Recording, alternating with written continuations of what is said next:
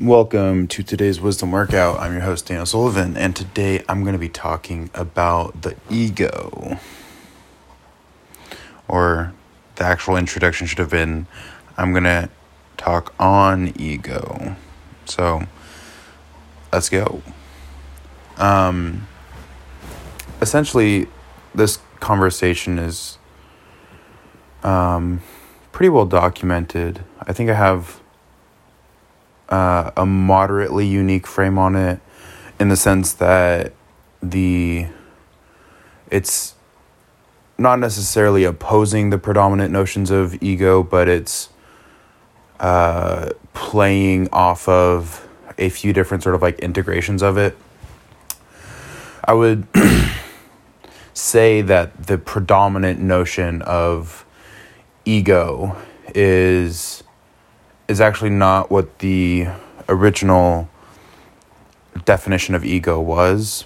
And I'm not a psych major or anything like that, so I might have this like a little bit messed up, but from my understanding, the id, as described by Freud, actually, like, the id is what we would describe as ego. So, and Freud had three separate things. He's like, there's the id, there's the ego, and the superego.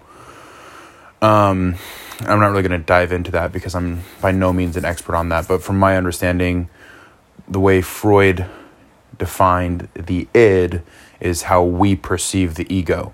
Now, to me, the ego is, on a super basic level, is essentially just the identity of the character in a reality. Whether the reality is simulated like a video game or like base real reality is up for debate. But essentially the ego would be like if you played a video game, right? Like you played an MMO, right? Your character in that video game, right? Whatever your name was. I played World of Warcraft, my favorite MMO. My name I'll use this as an example. My name in World of Warcraft was Pyrice. It was spelled Pyra Ice, like fire ice, but that's besides the point. If I was totally locked into my ego, essentially what that would mean is that whenever I was playing World of Warcraft, I saw myself as Pyrice instead of as Daniel. And I think that's what most people sort of think when they're sort of describing ego, whether like they're thinking that subconsciously or consciously. Essentially, the ego is the identity of who you think you are. So, in the analogy, right, Pyrice, the name of my character, that's the identity that I'm holding. I was a warlock in the game World of Warcraft. And if I let go of myself and, like, forgot who I was while I was playing, which, to be honest, happens sometimes. Like, you're so into it, like, you believe, like, that's reality. And that's why World of Warcraft is so fucking addicting. Essentially, like, it is something that is almost a requirement of living as any sort of identity. So what I mean by that is, in order to be human, right, you inherently have to have some form of ego. Now, as you start to sort of peel the layers away, that's, in my personal eyes, what quote unquote becoming more enlightened is, in the sense that, when you peel away the layer of, who this is and who am I behind this, like my soul or my higher self, right? And then you peel away the layer of your higher self, and then, you get closer to God, and then you peel away the layers of your higher souls and whatever the fuck. Like, honestly, none of us really fucking know any of that. It was just sort of pontificating and guessing at this point, because nobody knows. I actually, in terms of my sort of nuanced frame, I think ego is really important. Because if you don't have any ego, you don't have any identity. Now, the issue comes in when you become locked into an identity and you don't allow yourself to change.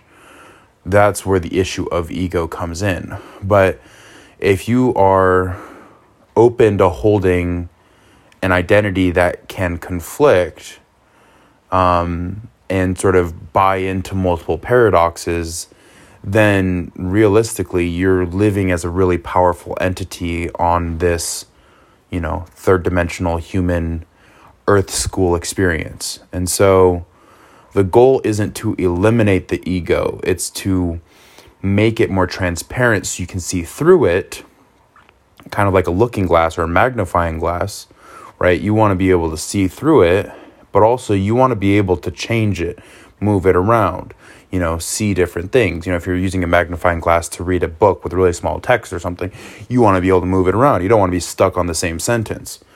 And as you go through that process of reading more and more and more, obviously, the identity is changing, you're growing and learning and experiencing a lot of things. But if you don't have any identity in the first place, you have no focal point for growth. And that's extremely important. You have no barrier to, because like the ego, the identity is like, this skin that I have, this body that I have, right, is a barrier between me and the outside world. Now, realistically, it's not a barrier because, energetically, everything's all one, buying into that sort of new age spiritual stuff, but that's up to you whether you do or not.